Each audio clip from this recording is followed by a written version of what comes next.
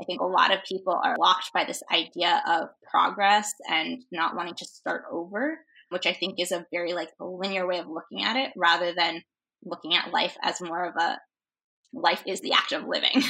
I think it takes tapping into creativity to be willing to explore and brainstorm and see what comes out of just diving into an unknown and being okay with that unknown of what's going to come out. Hello, everyone, and welcome to the Homesickness Cure podcast. Whether you're an immigrant in a new country or feel like the culture in your parents' house is a universe away from what's outside their front door, we can all agree on something. Creating a life you like in a place that doesn't feel like home is really hard. If you're struggling to find yourself while navigating two cultures, pour yourself a cup of tea, dear. I think you like it here. I'm your host, Anya Charisse, CEO and founder of Navigating Culture, and I'm on a mission to help immigrants learn how to self-validate, remove self-doubt, and achieve their dreams by redefining archaic ideas of success. Pop in your earbuds and get ready to take notes as I talk to immigrant and first-gen guests and even share some of my own advice on how you can start living a life on your own terms. Not your parents, not your friends, and not your nosy aunties and uncles.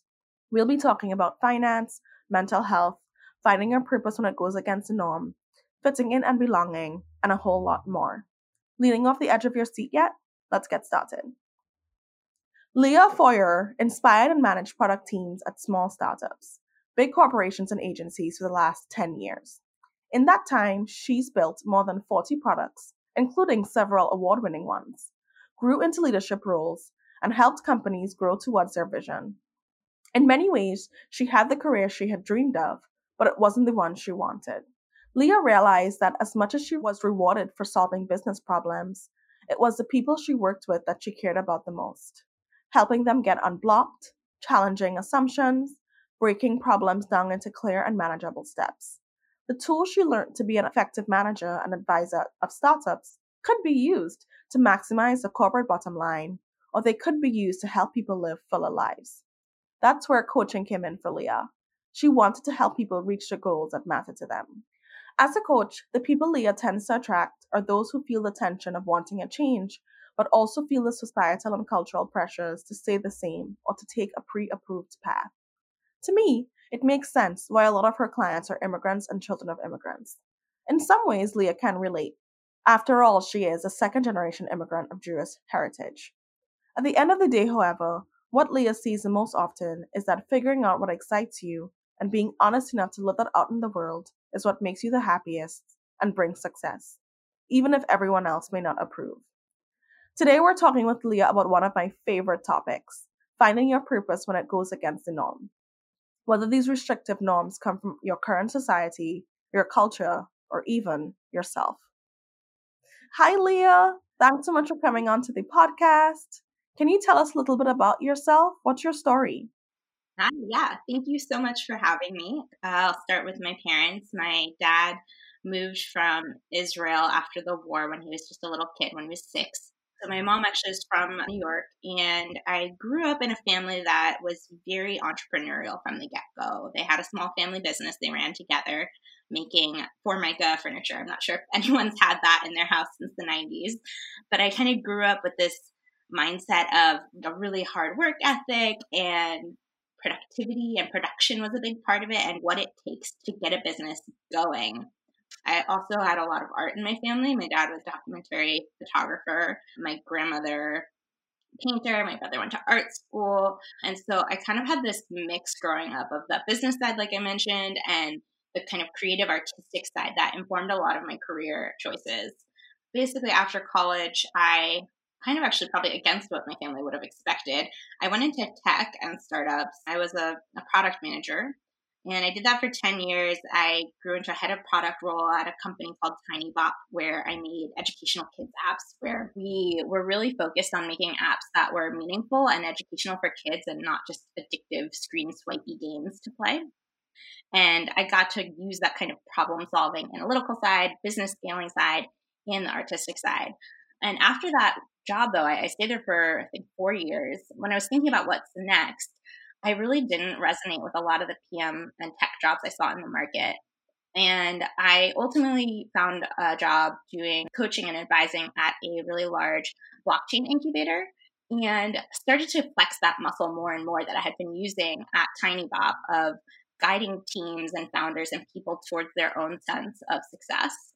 As much as I loved being in a large kind of blockchain environment, it was really interesting intellectually. I realized a lot of the problems I was working on weren't the ones that mattered the most to me. And so at some point, I kind of had this aha of the next set of problems that I want to tackle in the world are not going to be solved by technology. They're going to be solved by helping people build the community and the lives that they want to live. Wow, I feel like you gave me so much. So you talked about your dad's family and your mom's family both immigrating to the US at different points in their life. From your perspectives, do you feel like you had the quote unquote typical immigrant family experience? And when I say this, I mean when you talk to a lot of people from the Caribbean or people from South Asia, they tend to have like similar stories from my experience about, how their parents are, their parents' expectations, or how they felt like they had to move through the world. Do you feel like you had that same or similar pressure, or do you feel like it was different? I love that question because it's one I've been thinking about a lot. So I don't think I was consciously aware of the effect of the immigrant background and my Jewish background had on me until probably my late 20s. So, no, it wasn't typical, but was it different than a lot of other people that I was growing up around? 100%. Can you give me some more insight into that or give me an example of what you mean when you say that? So, like, I had a couple friends growing up whose parents moved and they were born here and they were the first in their family. And I think for them, there were a lot more expectations, traditional ideas around success, kind of pressure to be like the family in certain ways or assimilate in certain ways. And I think my parents were very open minded in that way. Like they really encouraged, I'm the youngest of four, and they really encouraged us all to explore different pathways.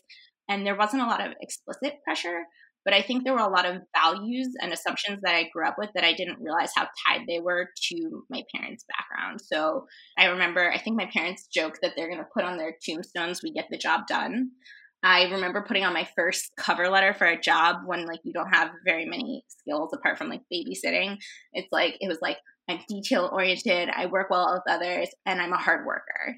And so this identity around being a hard worker and like doing whatever it takes to get the job done, I think comes from starting from very little. And I think this comes from being Jewish, but I'm still kind of sorting it out. I think there's a certain level of, even when I'm super secure in life, I never really believe it. I think looking at my family history and probably subconsciously in how I was raised, there's this belief that you're never really safe. Even if you're fine now, everything could be taken away from you. Yeah, I'm a Caribbean immigrant, and I definitely see the similarities in this work ethic, the need to always be proving yourself.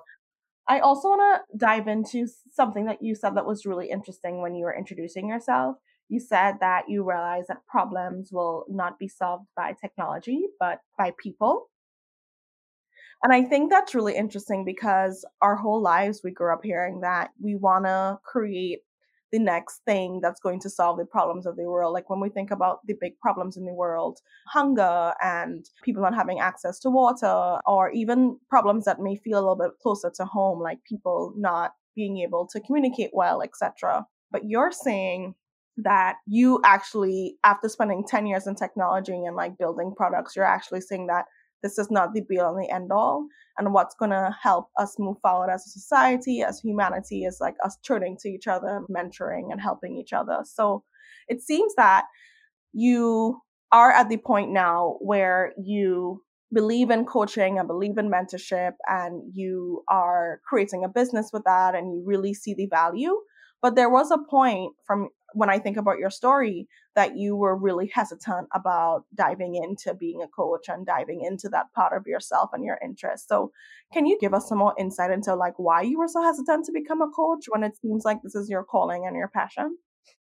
I think a lot of it came from, I had a lot of preconceived notions and judgment around coaching. In my mind, I had a lot of built up ideas that made it seem not legit, like something people just do because they want to live a certain way, or they, it's a cover, like they don't actually have a skill that they're doing, which, first of all, like there's so much judgment laid into that. Like, so what if you're doing it to live a certain lifestyle? And the part about like, oh, there's nothing legit about it was the part I really had to unpack and believe in myself, that like I am offering a unique skill, a unique environment, a unique perspective that can help people. And it's not a made up fluff thing. I think that was one part of it. And I think the other part is like there's also a whole slew of coaches that are kind of the opposite. Maybe you wouldn't say they're not legit or not, but they're just so egocentric, and it becomes this whole business of self-help that I hope is helpful, and I think probably helpful to many, but it's really unappealing to me, without naming names, to be associated with that same thing. And so it was kind of this process of realizing, where's the judgment coming from of who I think about as coaches, both on like the least established to the most established, and kind of realizing like it's a very broad field. I think like product management, I tend to go into fields as they're kind of, not that it's emerging, it's been around for a while, but it's kind of the Wild West still in many ways. And just realizing that it means there's going to be a lot of different people doing different things in the space, and that doesn't necessarily value or devalue what I'm doing. Yeah, no, I really appreciate you sharing that. So you talk about some of the judgment that you had around coaching as a career or as a calling. And I think you do bring up some excellent points and touch on a lot of bad experiences that people may have had. There are all types of coaching and coaches, and the spectrum is extremely broad. I myself have had coaches that were great and I think were super helpful in me developing as a person. And I've also had coaches on the other end of the spectrum who, after we spent 3 months together, I felt like I didn't actually grow, I didn't learn anything, and didn't actually move forward as a person. So, what is different or unique about your coaching? I'll share about how I coach, and I think people just from seeing my drawings and my hearing things like this will feel whether it resonates or not. But I actually think one of the biggest factors is just fit. So that person that you spent 3 months with and felt like you didn't grow may be an excellent coach for somebody else. And so I think there's a lot of value in trying a relationship out with somebody, whether it's short or long term, to see whether you do get that kind of growth. So I think a lot of coaches have like a accountability mechanism, and they help you set goals and they kind of check in. But sometimes to me, it feels a little robotic. And I think I absolutely do those things. I think those are helpful things coaches can do. But for me, it's really about peeling back the layers and being both supportive and challenging in a way that can help you change your perspective about things and really help that growth happen that you're talking about. In terms of like what's kind of unique about my style, so I use this GIF on my website. It's a little knot getting untangled. And as I started to explain what I was doing to my friends and family, that was the kind of metaphor that helped people the most, because I think a lot of times our brains are kind of fuzzy, knotted up tangles, and it's really easy to kind of get stuck in loops or just feel completely stuck or not be able to see what's beyond the knot. And oddly, I'm really good at untangling necklaces as well. And I think there's this art with knots of like knowing when to push, when to hold it, when to kind of like rub it around and massage it a little bit until it kind of releases itself.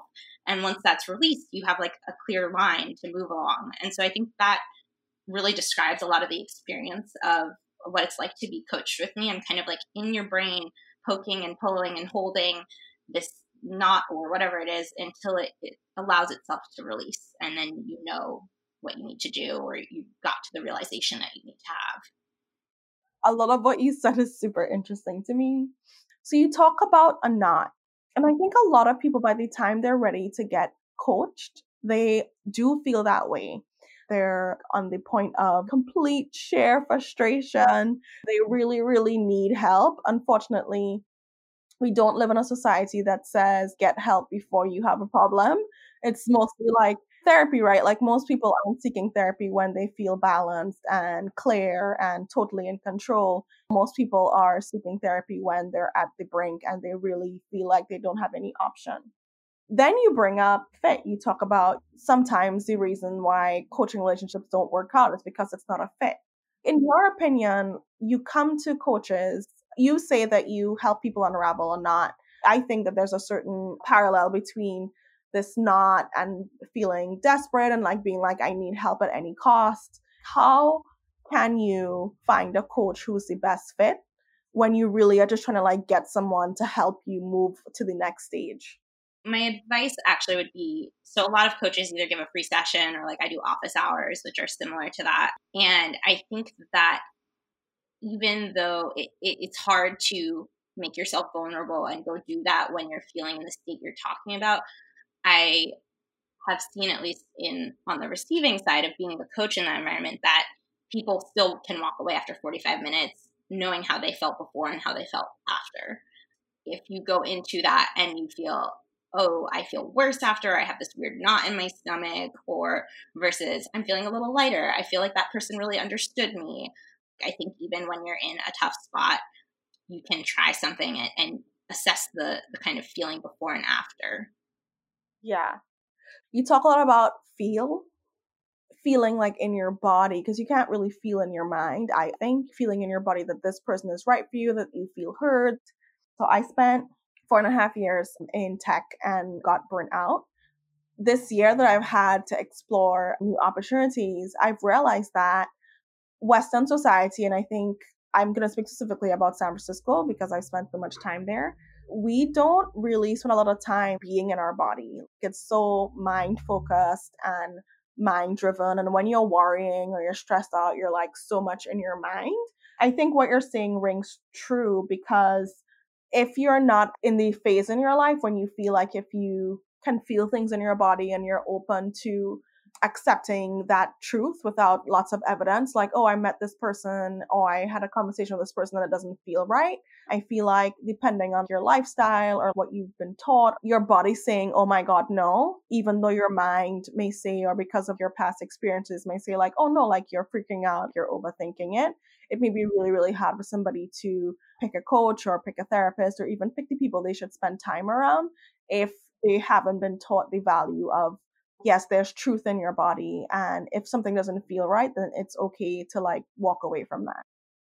So true. I think one of the biggest things I work with people on is getting back in touch with that feeling. And I feel like I'm a recovering version of that myself.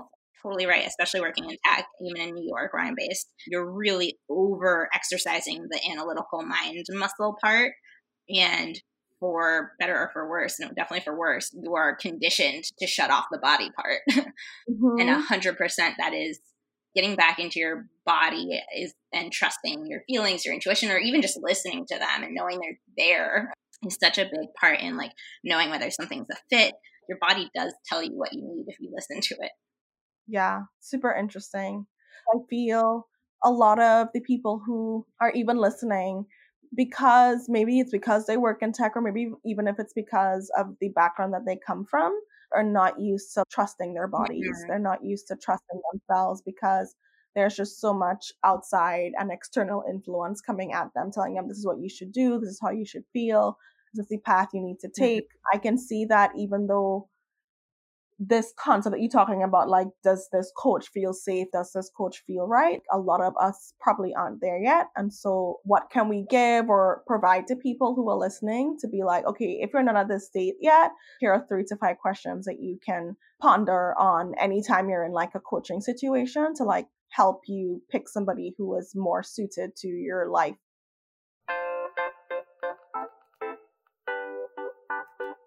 Hi, it's me, Anya, your host. I'm interrupting the podcast because there is this really cool thing I must tell you about. It's called Beyond Your Parents' Expectations: How to Create a Life You Love in a New Country. Here's the deal. I get you. I get why it's hard to imagine anything else for yourself beyond the doctor, lawyer, or CEO title. And I get why you're afraid to write down your big dreams. What if I can't figure it out, you say? Then I'll be an even bigger failure. But what if I told you that there are 2 strategies you could learn today to help you learn how to self-validate, learn how to stop doubting yourself, and figure out what a successful life looks like for you, not your parents? 1 in? Download this free audio training to learn how to build the clarity and confidence you need to start building a life you really like today. Go to navigatingculture.co/live your best life. That's navigatingculture.co live your best life and download your free gift. I'll also drop the link in the show notes to make it easy to copy, paste, and go. I'm so excited for you, and I really hope that this audio is life-changing. All right, that's it for me. Let's get back to the podcast.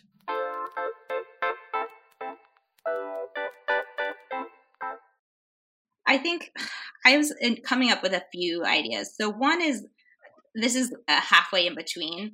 When you're not sure what your body's feeling, I feel like you can sometimes trick it and ask it an analytical question that's vague. So rating something on a 1 to 10 scale, you could say afterwards something like, how good of a fit do I think this coach is on a 1 to 10? Or how likely do I think this coach is on helping me increase my success, whatever that means, on 1 to 10. And sometimes that's enough. And then ask the why. What would make it a 10? What's missing? Why is that? Which is like kind of an in-between an analytical and an emotional. Another thing people could do is ask for referrals to see like what other people's experience are like. And I think the other thing that came off top of mind, thinking about the different types of coaches that are out there and what you want out of the coach. So if you go in and you know you want somebody who's really supportive versus somebody who's going to really push you to excel, even though that those actually might have the same outcome, that language and kind of marketing to me indicates a lot about the style of the coach. Thinking about in your life, for example, what types of support or managers or mentors have been most effective and useful for you, and thinking about whether those traits are present in your coach. Does that make sense? Yeah, it definitely makes sense. I think that's really helpful. I think it's getting to the point where you are comfortable with being honest with yourself. For me, I see so much of myself in like what you just said, getting coaches who are not the best fit for you because you are just so desperate to like have your problem solved instead of sitting in what it is that you're feeling, what it is that you are trying to improve about yourself, and like taking the time to present that information to another person over and over and over again until you find the right person or until the right person comes to you. When you said referrals, a small part of me is like, ugh, because again, it's being afraid to like share your full self with the world, right? And having that person who's in your circle maybe talk to people who are also in your immediate circle and being like, hey, like, do you know anyone? And feeling fear that that information may get spread, even seeing that as a weakness. And I definitely think that's something that I have struggled with, that a lot of other immigrants, etc., have struggled with, because you feel like you have to like put on this brave face of, yes, I'm doing well, everything's pushing forward. To get to the right coach, you also have to do a lot of work on your own, but get to the point where you understand that to get the help that you need to be honest and vulnerable and sort of like rip off some of those layers. And even though it may be scary to like present yourself like that to the world, understand that you're not going to grow as a person, or understand that you will stay stuck if you're not willing to jump into the lake a little bit.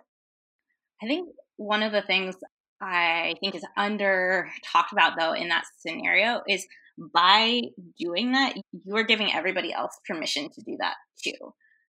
That's not the real world. People are making stuff up and figuring it out all the time. And so I think the more that we, reasonably safe ways, like I'm not saying go out and pour your soul out to somebody you really can't trust, but I think that there's a lot of good that could be done by starting to break down that facade and being a leader in that way. That's true. And I think there's a certain bravery that comes with that. And I don't know if that's an inching for some people, or if it's someday you just wake up and you're like, it's now or never. So I feel like we've been spending a lot of time talking about really sharing your full self with the world, being vulnerable, which I think is a topic that comes up more and more every time I speak to someone, whether it's for the podcast or just in real life. So I want to ask sort of a twofold question. It's, how do you help people share their full selves with the world, like specifically in your coaching practice? And like, what do you think is stopping immigrants and people from immigrant families from sharing their full selves with the world? So I think you have to start with what even is your full self, right? What parts of you are you suppressing? What parts of you are curious to explore? So a lot of the early sessions for me are about kind of re-getting in touch with that. And sometimes, as you said, that's a process of getting back in touch with your body. Sometimes it's a process of realizing all the layers of things that are making you misperceive. And this is a common immigrant and also other everybody issue, is that we have all these beliefs that are not actually ours. We've adopted cultural beliefs or familial beliefs about what success looks like or what I want or how I'm supposed to be in the world. And we really believe them, right? Where it's like, this is what we're going after and this is what I'm supposed to do. And it's not until some signal happens, whether it's you're starting to be incredibly anxious and have insomnia, or you're feeling really uninspired, or like it comes up in different ways. But at some point you realize this isn't right. There's something off. And that's where the work starts of kind of peeling back, like, am I living by my values or by somebody else's? So a lot of the initial stuff is kind of starting to peel back the layers on that and figure out what it is we're actually trying to get after in terms of sharing your full self. Who is your full self? You might be in touch with what you want, but you haven't given it a chance. And so thinking of a client I was just working with who her whole life loved music. Actually, I have another one in a very similar situation in both first gen who always wanted to be a performer. And both their parents were like, no, that's not you. You're not good at that. That's not going to be a job, yada, yada, yada, all this language. Even if you know that, you find that little seed of something you want, there's also a lot of courage and support needed to go explore that and say, hey, it's okay. I can go sing. I can go be on a stage. And what is a tiny little step that I can take to bring that into my life in some way? So just very structurally, I will do this kind of goals and wants and kind of dream exploration, but also some of the uncovering some of the biggest challenges. And then it's a kind of collaborative effort to decide each session which of these challenges or pieces I want to work towards. So sometimes we'll dive into self-talk. Sometimes we'll dive into a session on how do I actually make the next step in my music project or whatever. Yeah, it's a very collaborative, creative process, basically. In terms of other big blockers, I think what you brought up earlier, not knowing your feelings, fear is a really big one of judgment. It could be fear of just an unknown. When you're figuring out life, there's not necessarily a clear, this is how you do this thing, right? In terms of being your full self. And so you have to be willing to step in the unknown and believe that you will land on your feet, or if you don't, you'll be okay and you'll be able to pick yourself back up. That is really interesting. And I really like that you gave us an example of one of your coaching sessions.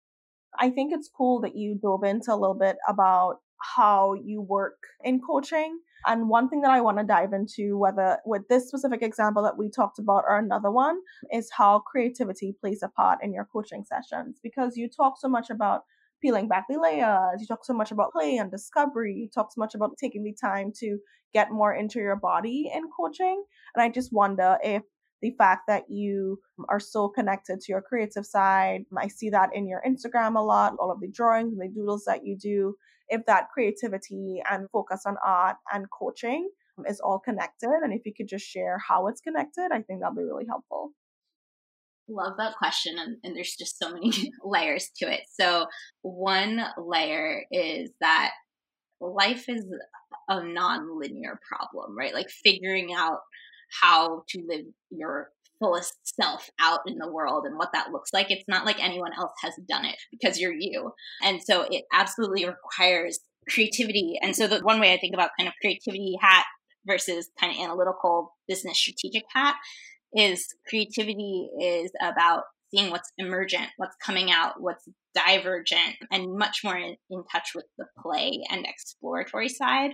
Whereas kind of strategic decision making and focus, which is also a big part of our work, is much more about I know what B looks like and I just want to figure out the fastest path to A to B. I think a lot of people are like blocked by this idea of progress and not wanting to start over rather than looking at life as more of a life is the act of living. I think it takes tapping into creativity to be willing to explore and brainstorm and see what comes out of just diving into an unknown and being okay with that unknown of what's going to come out. Other parts that make it related, a lot of people I work with, I think creativity is actually fairly suppressed in many ways because business is often so focused on the fastest, most efficient, best, yada, yada. And so I think the fact that I have experience developing a creative practice and know how challenging and scary that can be, but also how rewarding, I think that gives me some common ground to work with people on if that's a piece, a little piece of a flame inside them that's looking to grow. And coaching are very tied in that for me, they're both a way to kind of hold up a mirror and say, this is what I heard and took in, and this is how I perceive it. And it helps people look at things from a different perspective, whether it's verbally through coaching or through drawings.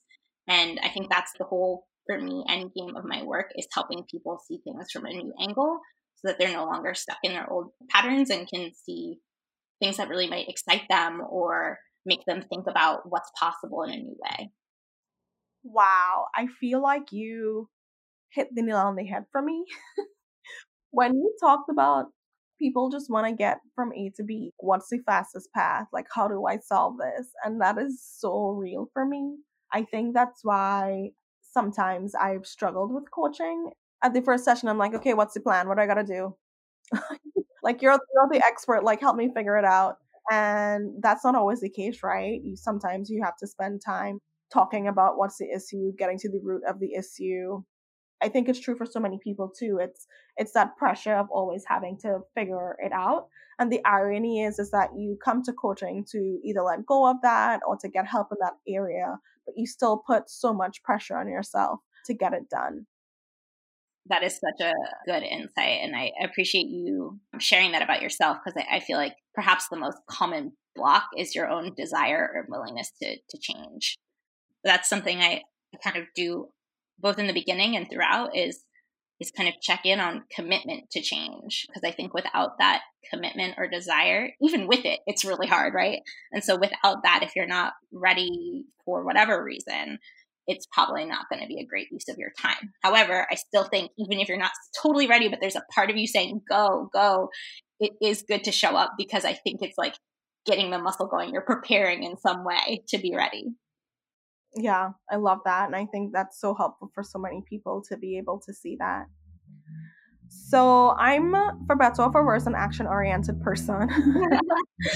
I think even though I understand the importance and the necessity of getting more into your body and trusting that your body can give you truth when it comes to your life, I still am an action-oriented person. Like, I still want to have the list. I'm going to ask you for that now because I feel like there are other people listening who feel similarly. So I just want to get your insight on what are some daily actions that immigrants and children of immigrants who want to live life on their own terms can do to feel more confident in their decisions about living a life that may go against the norm. Confidence can come from a few things. Well, and we'd have to talk about what's blocking the confidence as well as how to build confidence. A general thing that is helpful whenever you're making a change, and honestly just in life, is to surround yourself with supporters. And so it's partly going through and taking a really honest look, like what 3 people are most contributing to my negative views of myself or my dream, what 3 people are most encouraging and supportive, and being, I think that exercise helps you both decide who to spend more time with, but also lets you process when somebody's kind of threatening you or your dream to be like, nope, that's just them and their views and their values. You still love them for all these other reasons, but they need to like sit over there for a little while. Number 2, in terms of confidence, sometimes I think this thing happens where confidence, I think, can come from achieving what you set out to do. You have practice, right? Like, let's say you're in school, take a test and you get a good grade, you will build up more confidence in taking tests. I think self-esteem also plays into this, and that's a kind of separate question. Setting out small things for yourself that you can achieve, right? Like break down your big goal and start to do little things. You're working on this idea of I'm an artist or whatever. You might not have a lot of confidence in your ability to be an artist, but you have to practice being until you get there and to kind of prove to yourself that you are. And so what's the smallest thing you can do to practice being an artist? And so for me, I'm talking about my own personal journey now. I remember when somebody told me I was an artist like 2 years ago, I was like, I'm not an artist. What are you talking about? And so what's the way to break down a piece of your goal to something that is enjoyable, easy, doesn't even feel like it's going to be hard to skip a beat and do, and incorporate into your life that practice to start to build your confidence and identity or whatever it is that you're working on. One other piece I would recommend to know your self-talk. So that daily habit might look like journaling or meditating or talking to a friend, but knowing what the negative self-talk, so like when I say self-talk, I'm talking about kind of these voices I think that we all have in our head that says, you're not good enough. Know what those voices sound like. You can do that by journaling them out and practice having a response to them, right? Like putting them in their place. Write out whatever it is that you want and figure out small ways that you can practice doing that in each week and get to know your self-talk or your saboteurs, what those voices are in your head that are kind of holding you back. I love that. So it's surround yourself with people that support you and the changes you're trying to make. Get to know your self-talk and understand what the voices that are in your head, how are they making you feel less confident and capable, and have a way to respond to those voices when they pop up. And then write down what you care about or want and why you want it. And then write down the skills and the strengths that you already have that will help you get your goals, and have that as a reminder that you can go to again and again when you feel like if you're not getting to where you want to go. Well, those are all the questions I have, Leah. Do you have any last words before we close out? No, I loved all your questions. Thank you so much for writing and asking such good ones. I'm sure that people want to hear more about who you are and what you offer and how you can help them. So can you share a little bit more about where they can find you and where they can learn more about you? Absolutely. So I have a website. It's Leah Feuer, LeahFeuer.com. You can also find me on Instagram, same thing, at Leah Feuer. And I offer monthly office hours, which are 45-minute sessions for a very reduced rate. Otherwise, if people are looking for ongoing coaching, I do kind of two different types. I do leadership and entrepreneur coaching, which is for people who are very focused on certain skills or mindsets that they want to work on to excel as an entrepreneur or leader.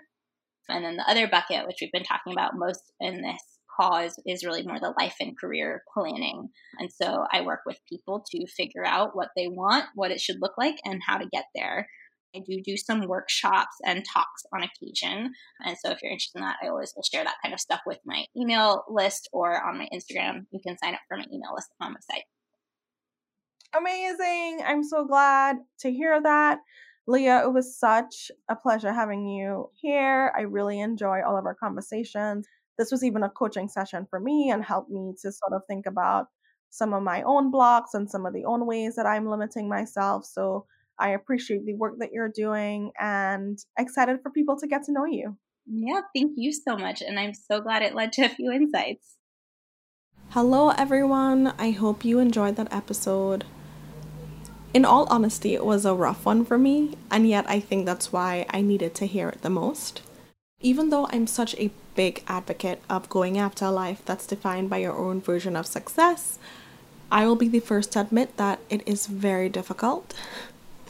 And through my conversation with Leah, I saw so much more that I needed to work on. With that said, it really helped me to grow, and I hope it will inspire you to grow as well. Right now, I just wanted to take the time to share 3 of my favorite insights from the episode in hopes that you can pull some wisdom from it and use it to go about your daily life. So the first one is, sometimes you don't realize how your upbringing impacts how you move through the world today. So you really have to not be afraid to question what you think are your innate beliefs.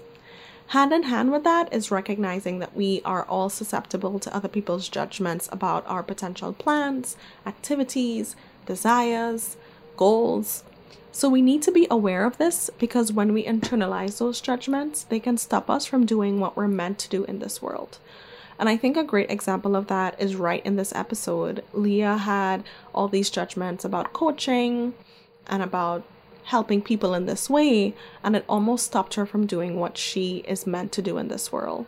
And think about if she had really listened to those judgments, it would have stopped her from developing a coaching practice that's extremely unique and is helping people out in a very special way. The second insight is sometimes finding your purpose when it goes against the norm means asking for help. So for so many immigrants and first gen in particular, we either move to a new country by ourselves, or we want to prove that we can make it on our own, or we have to, because of sheer necessity, make those first brave steps without any hand-holding, because no one around us really understands what we're doing. And so with all that in mind, starting on your own can be extremely confusing and vulnerable and heart-wrenching. So I really feel like if you're in that position of, I just don't know what to do next, but I know that I want something different for myself, but I just don't know how to get there, it's so important to get support from someone who can help you untangle the knots in your brain and move forward with confidence. And the third and final insight is that there is this notion or this theory and this wisdom that says that our purpose goes back to our childhood joys. And I will say that that's true. It's partly true, but I'm not sure it's necessarily completely true for everyone. Not all of us were exposed to what could potentially be our passions at a young age for so many different reasons.